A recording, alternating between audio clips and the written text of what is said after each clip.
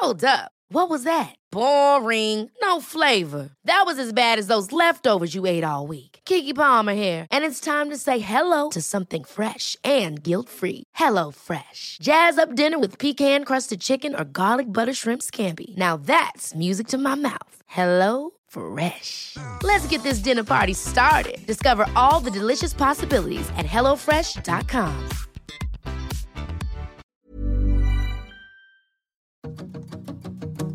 Hello, I'm Gemma and welcome to another episode of Good Influence. This is the podcast where I welcome our guests to discuss their experiences, answer your questions and teach us something new. This week we're talking about secondhand shopping, the rising popularity of pre-owned clothing, how the language used to describe it affects our habits, and the importance of bringing together fashion and sustainable practices. So joining me this week is Bay Garnett. Known in the fashion industry as the Queen of Thrift, Bay is a fashion stylist, author and creative director. A pioneer in bringing vintage and second-hand pieces to high-end fashion shoots, she's worked as a fashion editor in publications including British Vogue and the Evening Standard, and is now also the senior independent fashion advisor for Oxfam, a vocal supporter of sustainability. Things really only change when people want to. You can't tell people to buy secondhand because it's worthy. People will buy secondhand because it's cool and it's a choice. So first of all, could I get you to kind of tell us a bit about your background in fashion in general, first of all? Yeah, putting it really, I'll do it in a nutshell, which is I worked on a fanzine about secondhand clothes I started working on it. It's founded by my really good friend who loved secondhand. And then I started working on it with her in 96, so really scary long time ago. And then I went to New York. I had a job in an office, which I did really badly. But in the weekends and in my lunch break, I would go to thrift stores in New York City, and they were amazing back then. And then I did Cheap Date, was the name of the magazine. I co-edited editions there. And it was really a celebration of secondhand and sort of interviewing great people. So it was more than literally just secondhand. It was kind of trying to it was trying to be really different from fashion magazines, which felt very kind of exclusive. And unless you were in them, you were out of them. And they sort of pretended to be inviting, but it was an antidote to that culture. So it was about kind of inclusivity, a word which wasn't used then actually, but it was come on, like, let's have fun. And so interviews with like this amazing trans woman called Jane County, who was like a Warhol superstar, and kind of finding all these really interesting people and doing interviews with them and doing thrift things and stuff. So that's how I started. And then I did a series of fake campaigns using charity shop clothes. So Yves Saint Laurent became Salvation Army, and Cartier became Cast Off, and Bulgari became Borrowed, and Burberry became, I can't remember, but I basically, and to cut a long story short, Alex, they looked like campaigns. You did a double take, but they were thrift stores, but in the same font. So Dior, what was Dior? I can't remember all of them now, but they were good. And Alexandra Shulman saw them from Vogue and said, will you be an editor, fashion editor? And I was like, oh my God, I'd never done a fashion shoot in my life. And so then I said, well, can I do a shoot with my secondhand clothes? Because I didn't even know how to call in new fashion. I had never done a shoot. And she said, okay, well, we're doing a music issue. And Kate Moss is on the cover, being as Ziggy Stardust. And so me and a really good friend of mine, a woman called Anita Pallenberg, who was incredibly stylish, and she was with Brian Jones and then Keith Richards for a long time. And she's kind of seen as kind of big influence of the Rolling Stones because she was very clever and very stylish. But we did it together because we'd go thrifting together, and we put Kate Moss in our secondhand clothes, and it became kind of quite a famous shoot. That's how I started. I was lucky. I would have been a terrible assistant. I would have been a terrible fashion assistant, literally the worst in the world. And I don't say that in a prideful way, because I think it's to be organized and to take care of someone else's things is a brilliant process of learning. So I've always playing catch up with that part of myself. Does that make sense?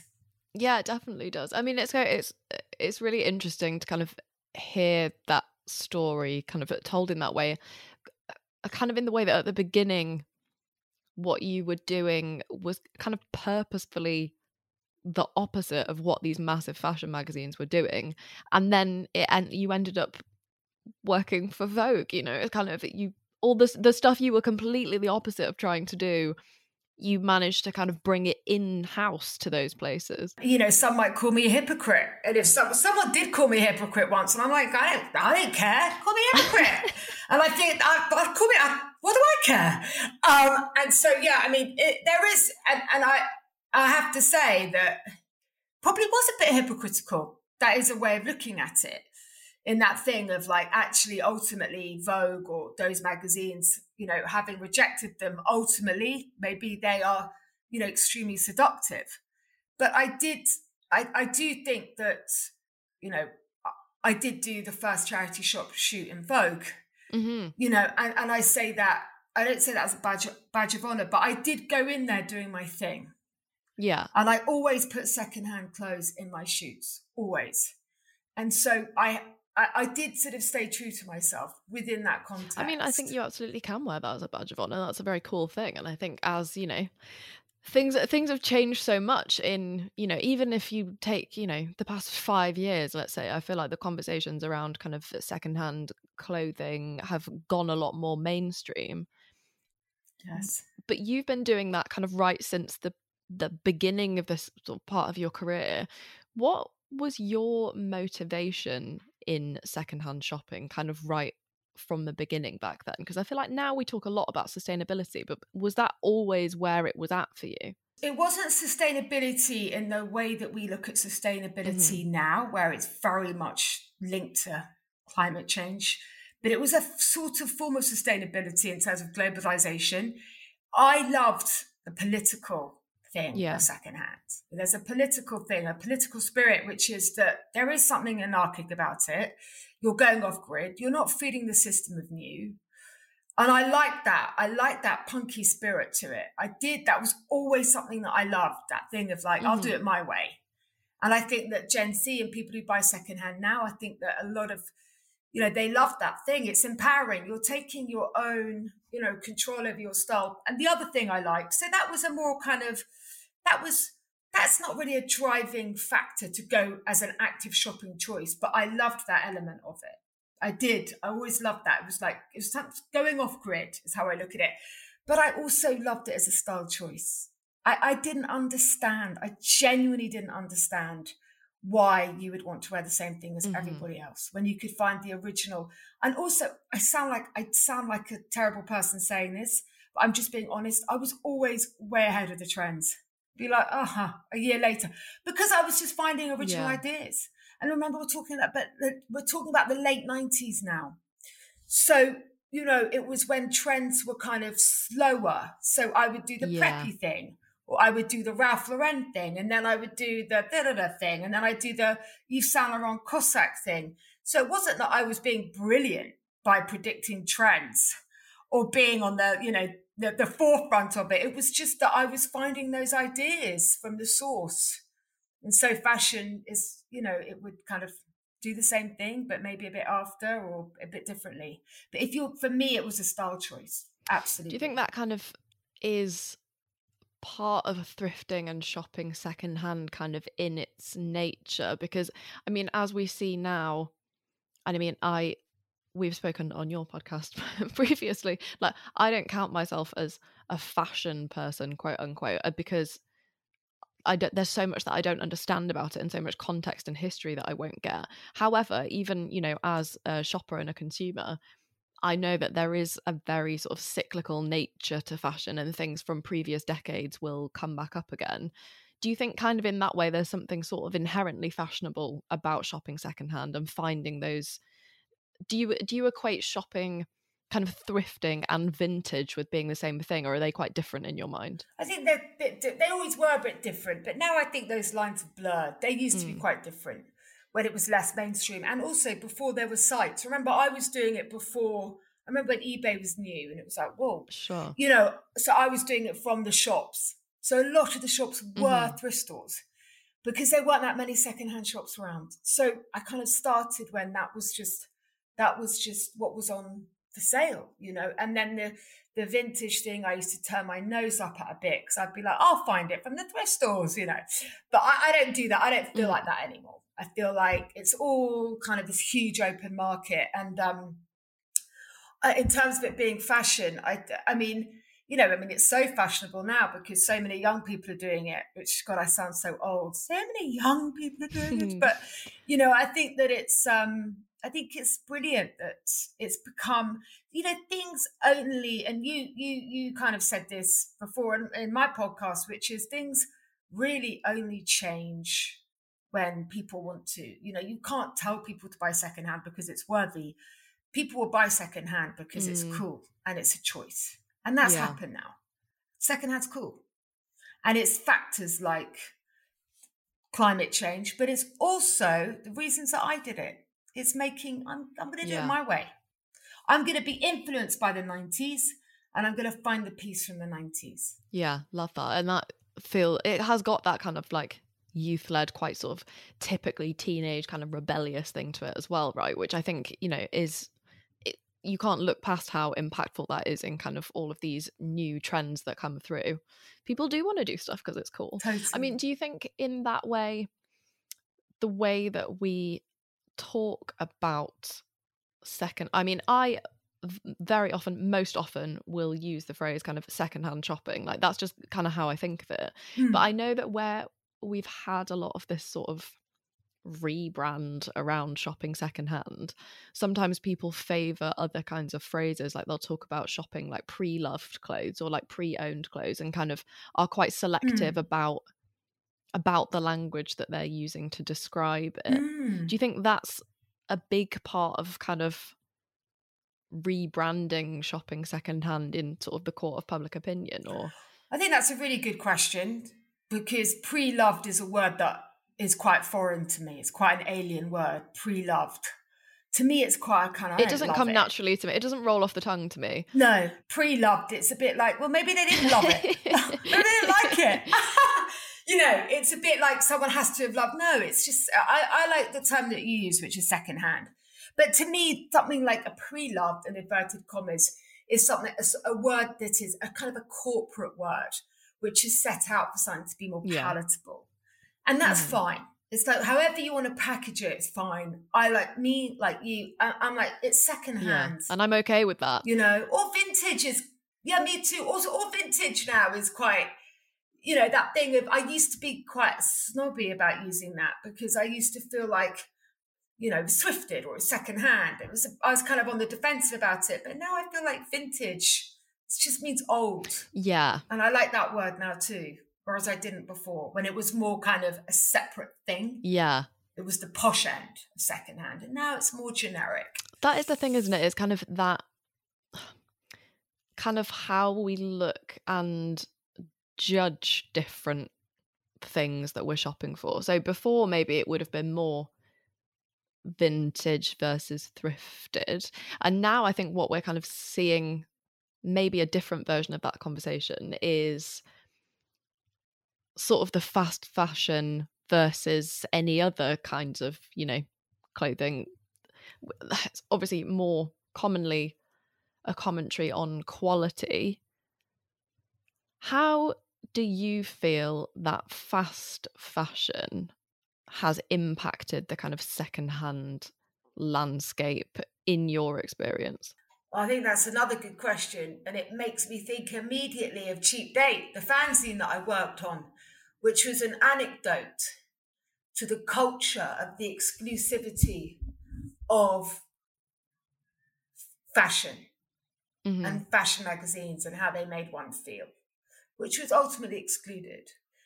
And I think that a lot of things come out of something as an antidote, as a reaction.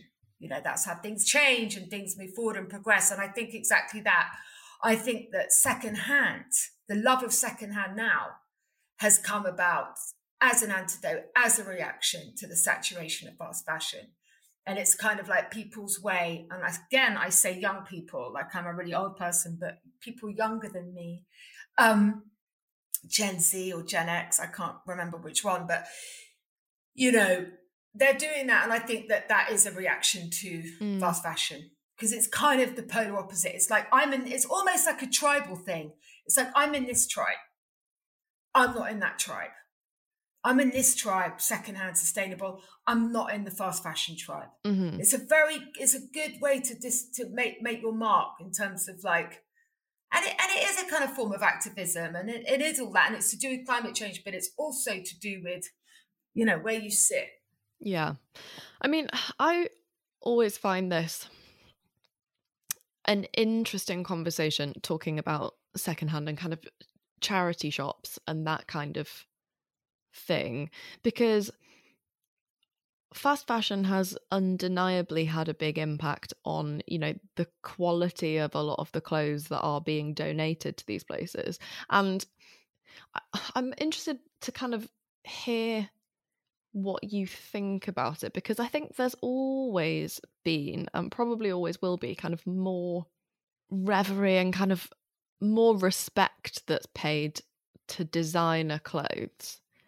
So if you think about, you know, vintage shopping or anything, even if somebody has an item of designer, you know, clothing or accessories or whatever else, and they don't want it anymore, I feel like the idea of throwing it away has always been kind of alien, because, you know, you would sell it or you would donate it, and it's kind of the value that we place onto those pieces of designer clothing, which I understand in a way, partly because, you know, if you paid more for it, it kind of in your mind you can understand why, like, that connection might be there.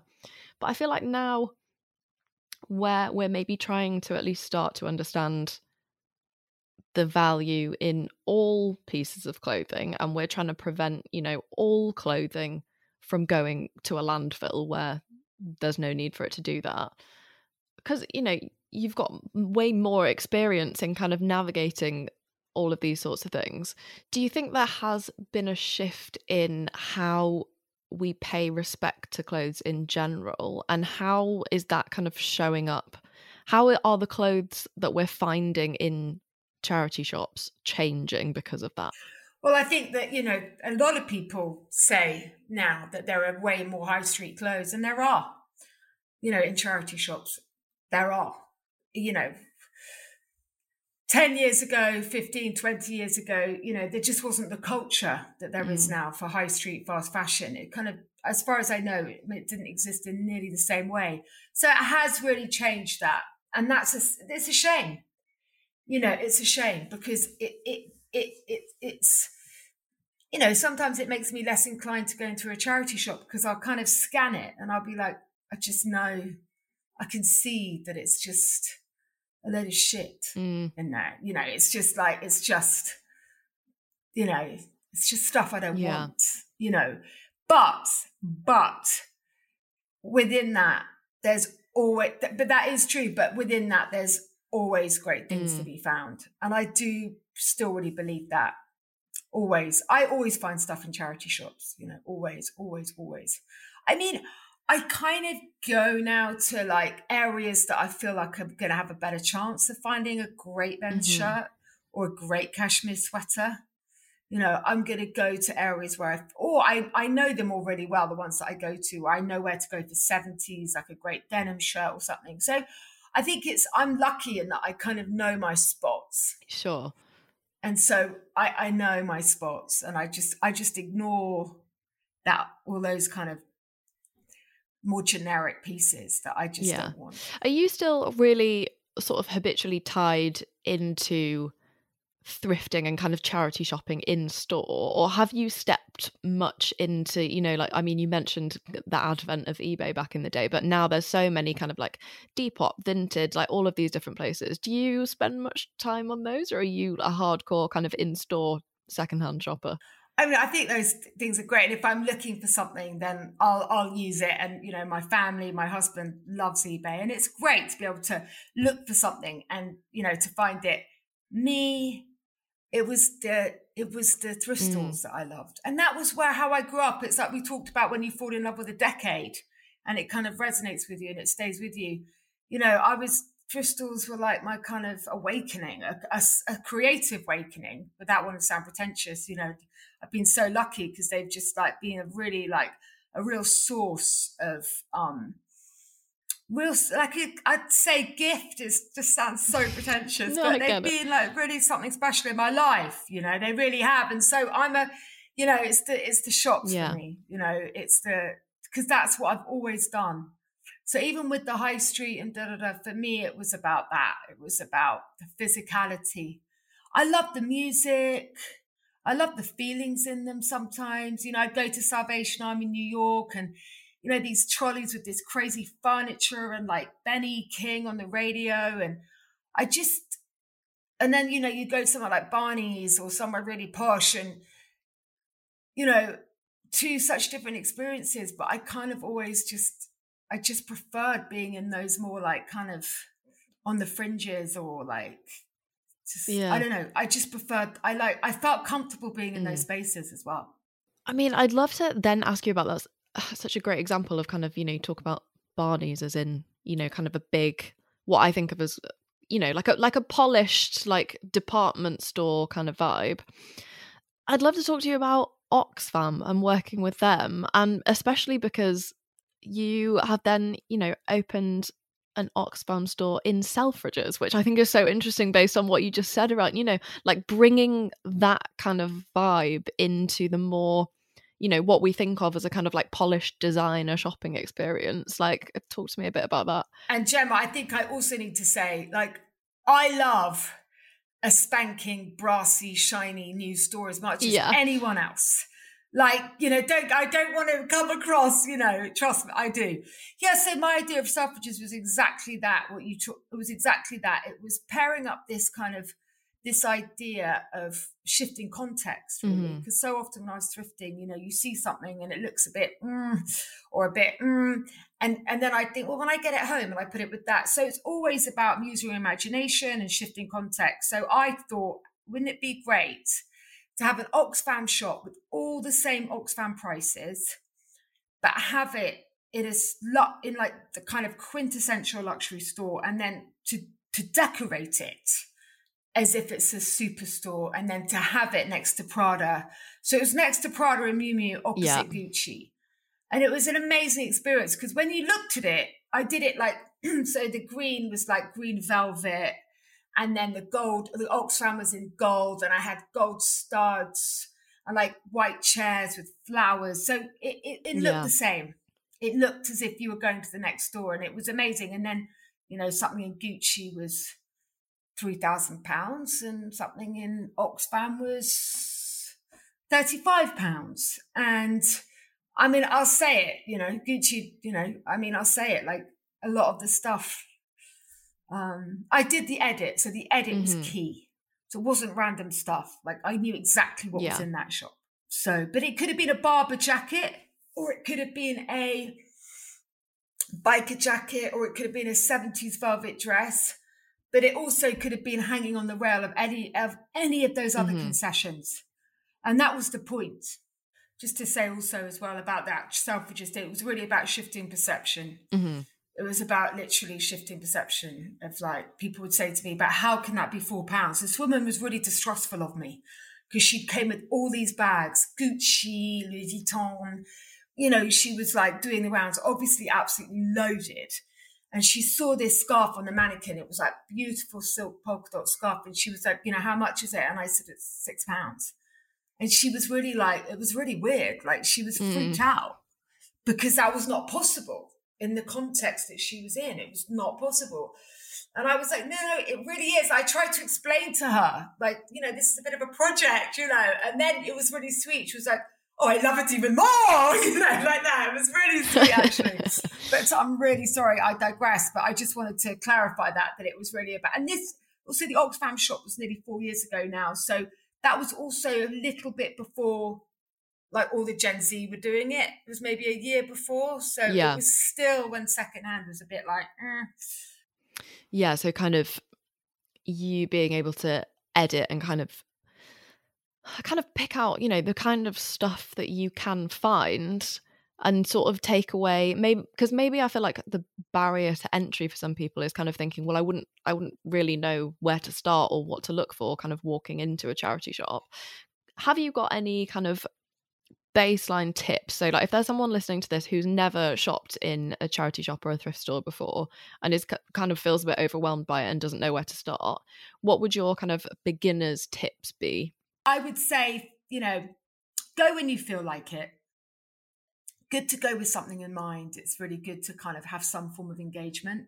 Like any project you're doing, like connect with it. If you go into a charity shop or a thrift store or a vintage shop and, you're a bit, disconnected. So go in and like I go in and I'm like, oh, I'd love to find an oversized cashmere sweater with maybe some epaulets or something like that. I go in with something in mind. So I think that's really important. You might not find that thing. I mean, you might.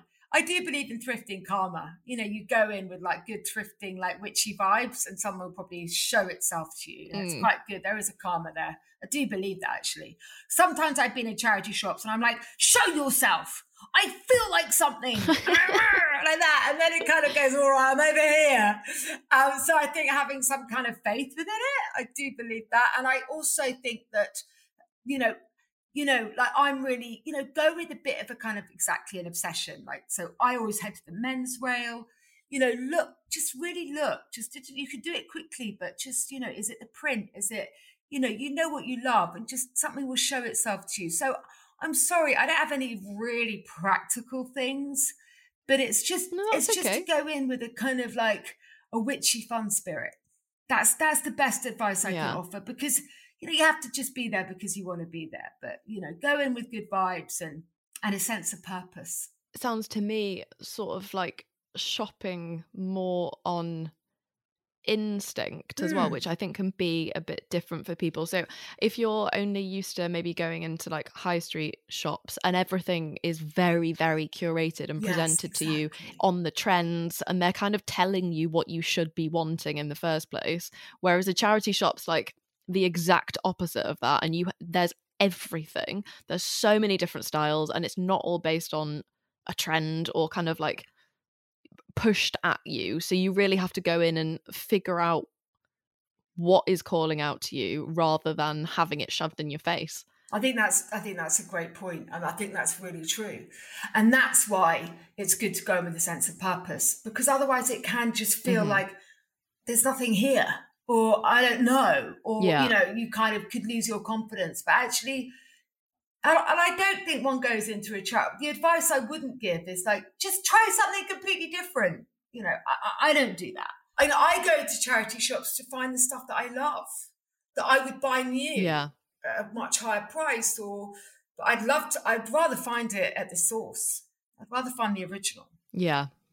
But don't think you have to sometimes people think of charity shops, they have to sort of be a more zany version of themselves or dress up. And no, you not at all. Remain true to yourself. Yeah, it's not like, it doesn't have to be costume shopping. It's like, no, God forbid. Finding what you actually want to wear. Yeah, I mean, if you need a fancy dress outfit, you might get, a spinning bow tie.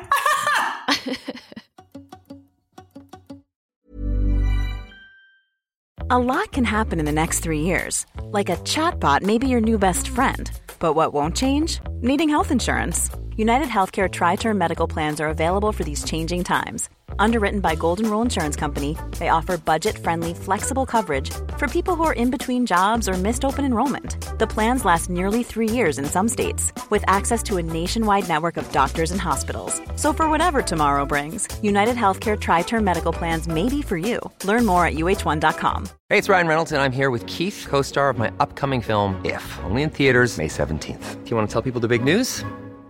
All right, I'll do it. Sign up now and you'll get unlimited for $15 a month and 6 months of Paramount Plus Essential Plan on us. MintMobile.com/switch. Upfront payment of $45 equivalent to $15 per month. Unlimited over 40 gigabytes per month. Face lower speeds. Videos at 480p. Active Mint customers by 531.24 get 6 months of Paramount Plus Essential Plan. Auto renews after 6 months. Offer ends May 31st, 2024. Separate Paramount Plus registration required. Terms and conditions apply if rated PG.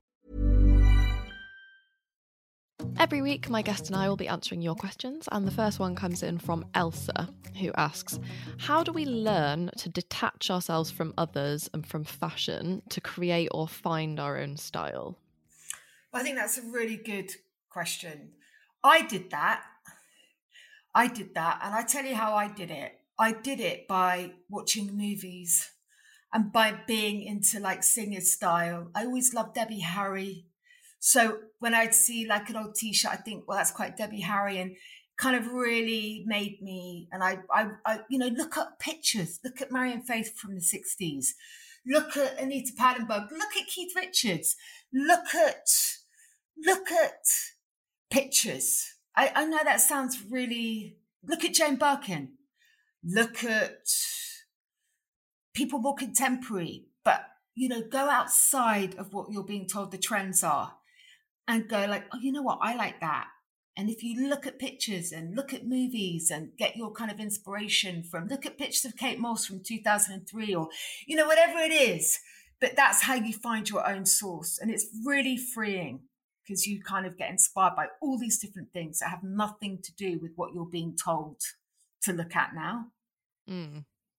Yeah, that's it. Like, I mean, because we've talked before on your podcast about kind of finding style, you know full well I find it quite difficult to kind of like look at people as sort of style icons, as it were. But I think the thing of what you're saying about kind of trying to detach from the trends, Yeah. I think finding that confidence to be like, I like that or I don't like that. Like, I remember even when, I mean, I don't shop on the high street now at all, but when I did used to do that, there were certain, I know that I reached a certain point in my mind because there would be certain seasons where I would walk into a shop or walk into, a couple of shops on the high street and I'd go, okay, I'm not going to be shopping this season. This isn't the season for me. The things that are on trend, I don't like and don't want to wear. I don't want to dress in what this season is doing.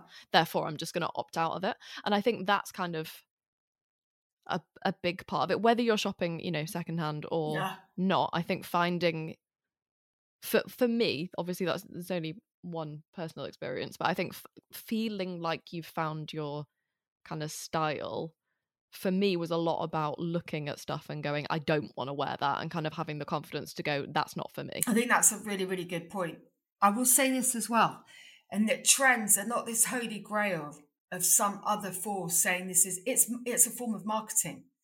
And so with this idea of being fed trends, you can also treat it with a bit of cynicism. So I would really say, just don't buy into them, because you know what's trendy this year won't be trendy next year. And just so much cooler and easier just to not do the trends. Just forget it. Just like, don't. Just wear an oversized sweater and a great pair of jeans.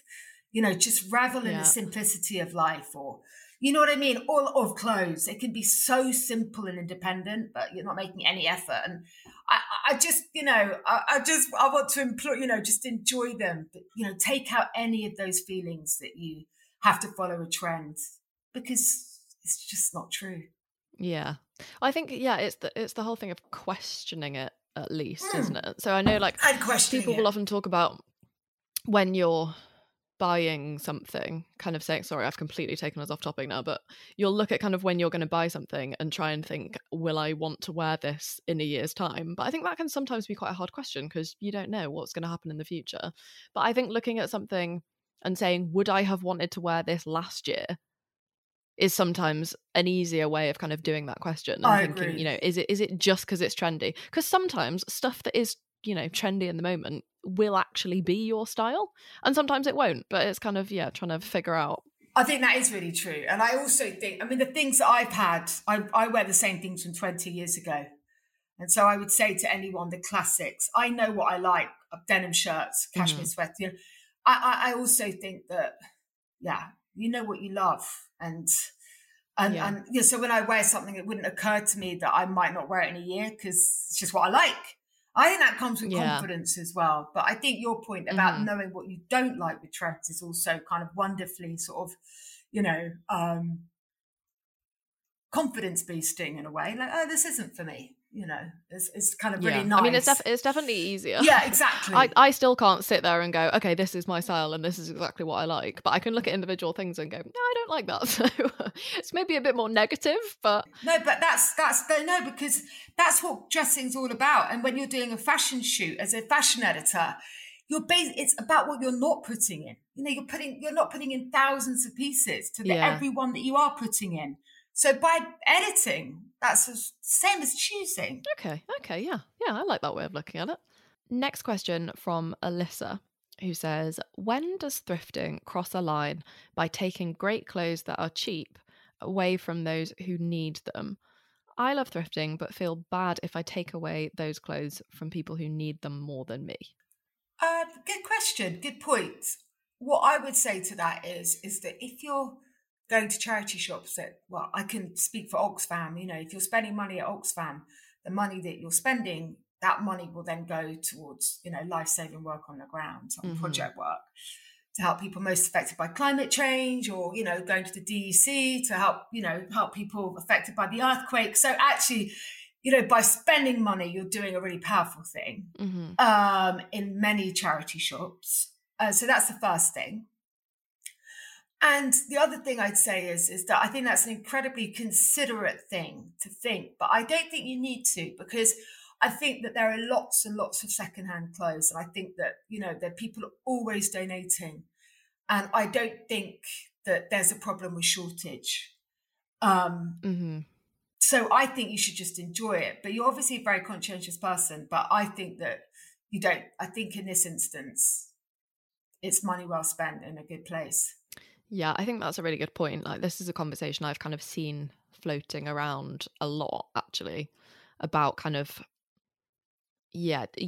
as in secondhand clothing and kind of thrift store clothing being like a commodity that's becoming more scarce, or kind of we're taking away from people. And I think actually the quantity of things that are, being donated is massive, and I think that's maybe something people don't always realize. And also, that is such a good point that you made, that when people hear the word, kind of donated clothes to the charity shop, they think it's the clothes that are the commodity, and it kind of isn't. It's when it's a charity shop, depending on the charity that it is, it's the money that you spend on the clothes that the charity shops need. Yeah, which is incredible. So I think, and that money that goes towards literally is like incredibly important work.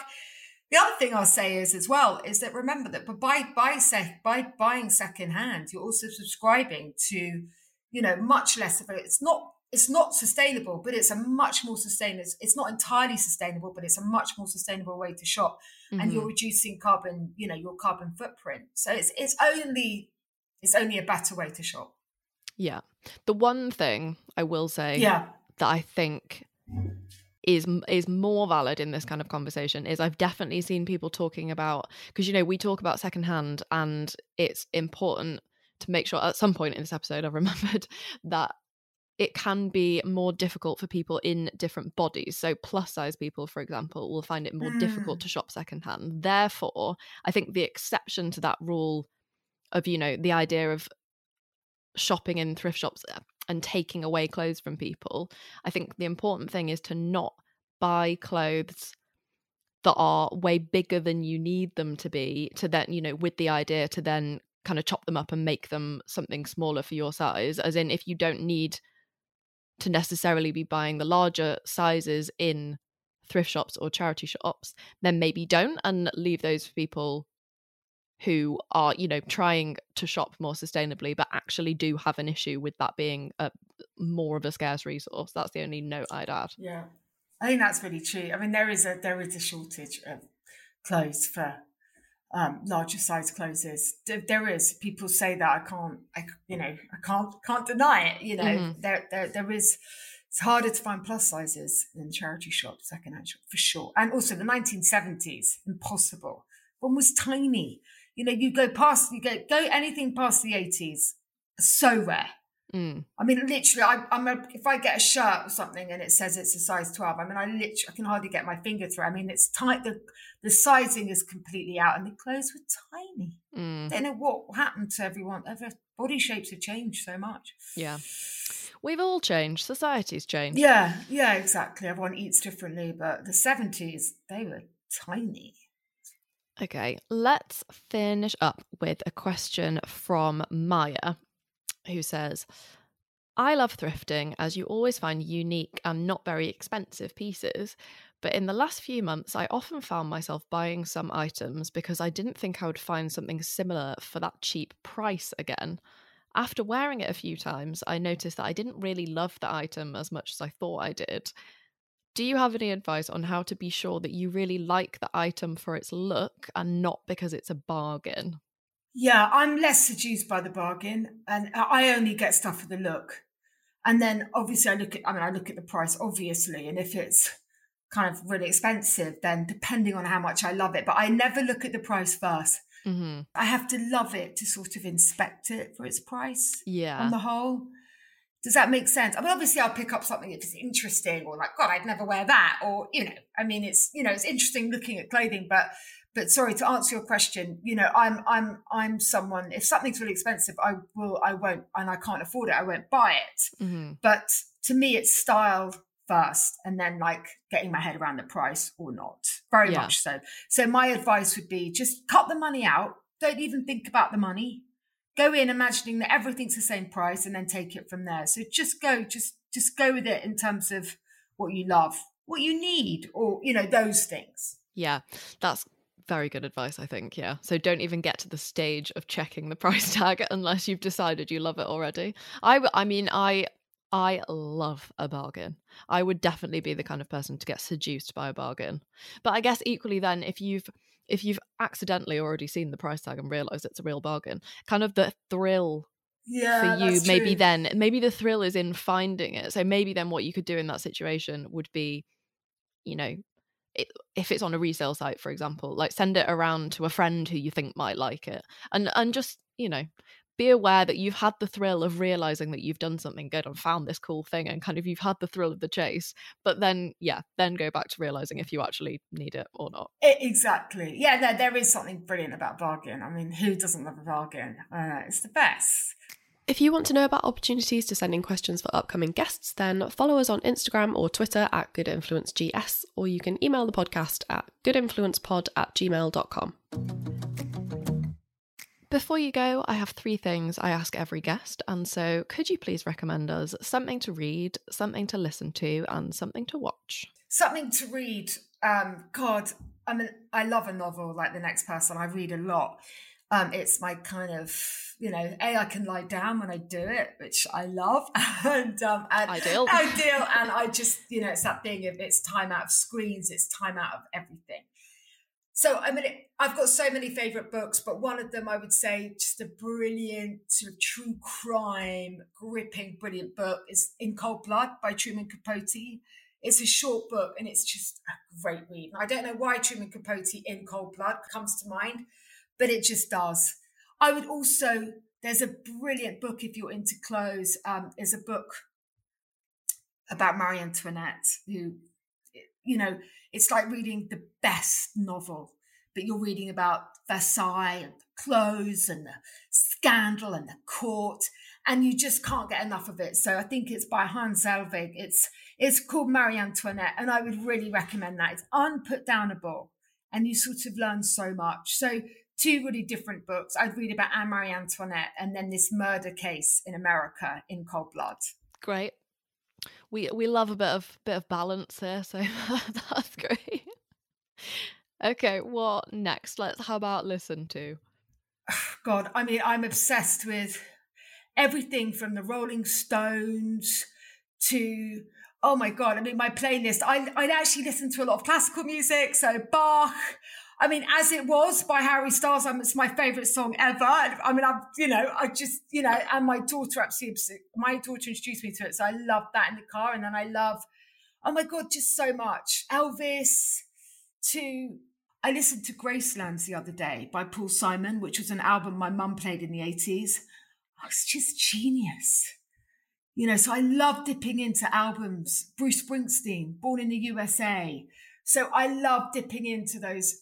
John Denver, Country Roads, Take Me. I mean, there's so much I love, and I dip into it and I'm like, this is the best. So I'm a real, like, I don't know, sorry to answer your question. I love so much music and it's really important to me. Like most people, right? Music's so important to them. Last thing then is something to watch recommendation. You know, for anyone out there wanting to like think about like cool clothes and inspiration and lighthearted, I would really recommend that you watch some John Hughes movies.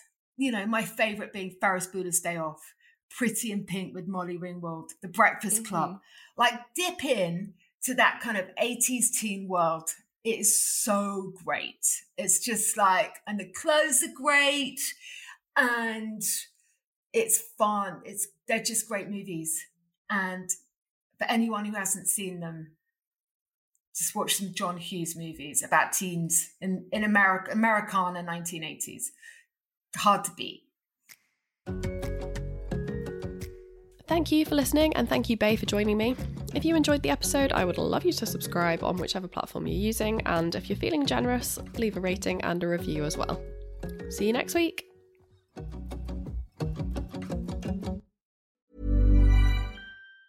Ever catch yourself eating the same flavorless dinner 3 days in a row? Dreaming of something better? Well, HelloFresh is your guilt-free dream come true, baby. It's me, Keke Palmer. Let's wake up those taste buds with hot, juicy pecan-crusted chicken or garlic butter shrimp scampi. Hello Fresh. Stop dreaming of all the delicious possibilities and dig in at HelloFresh.com. Let's get this dinner party started.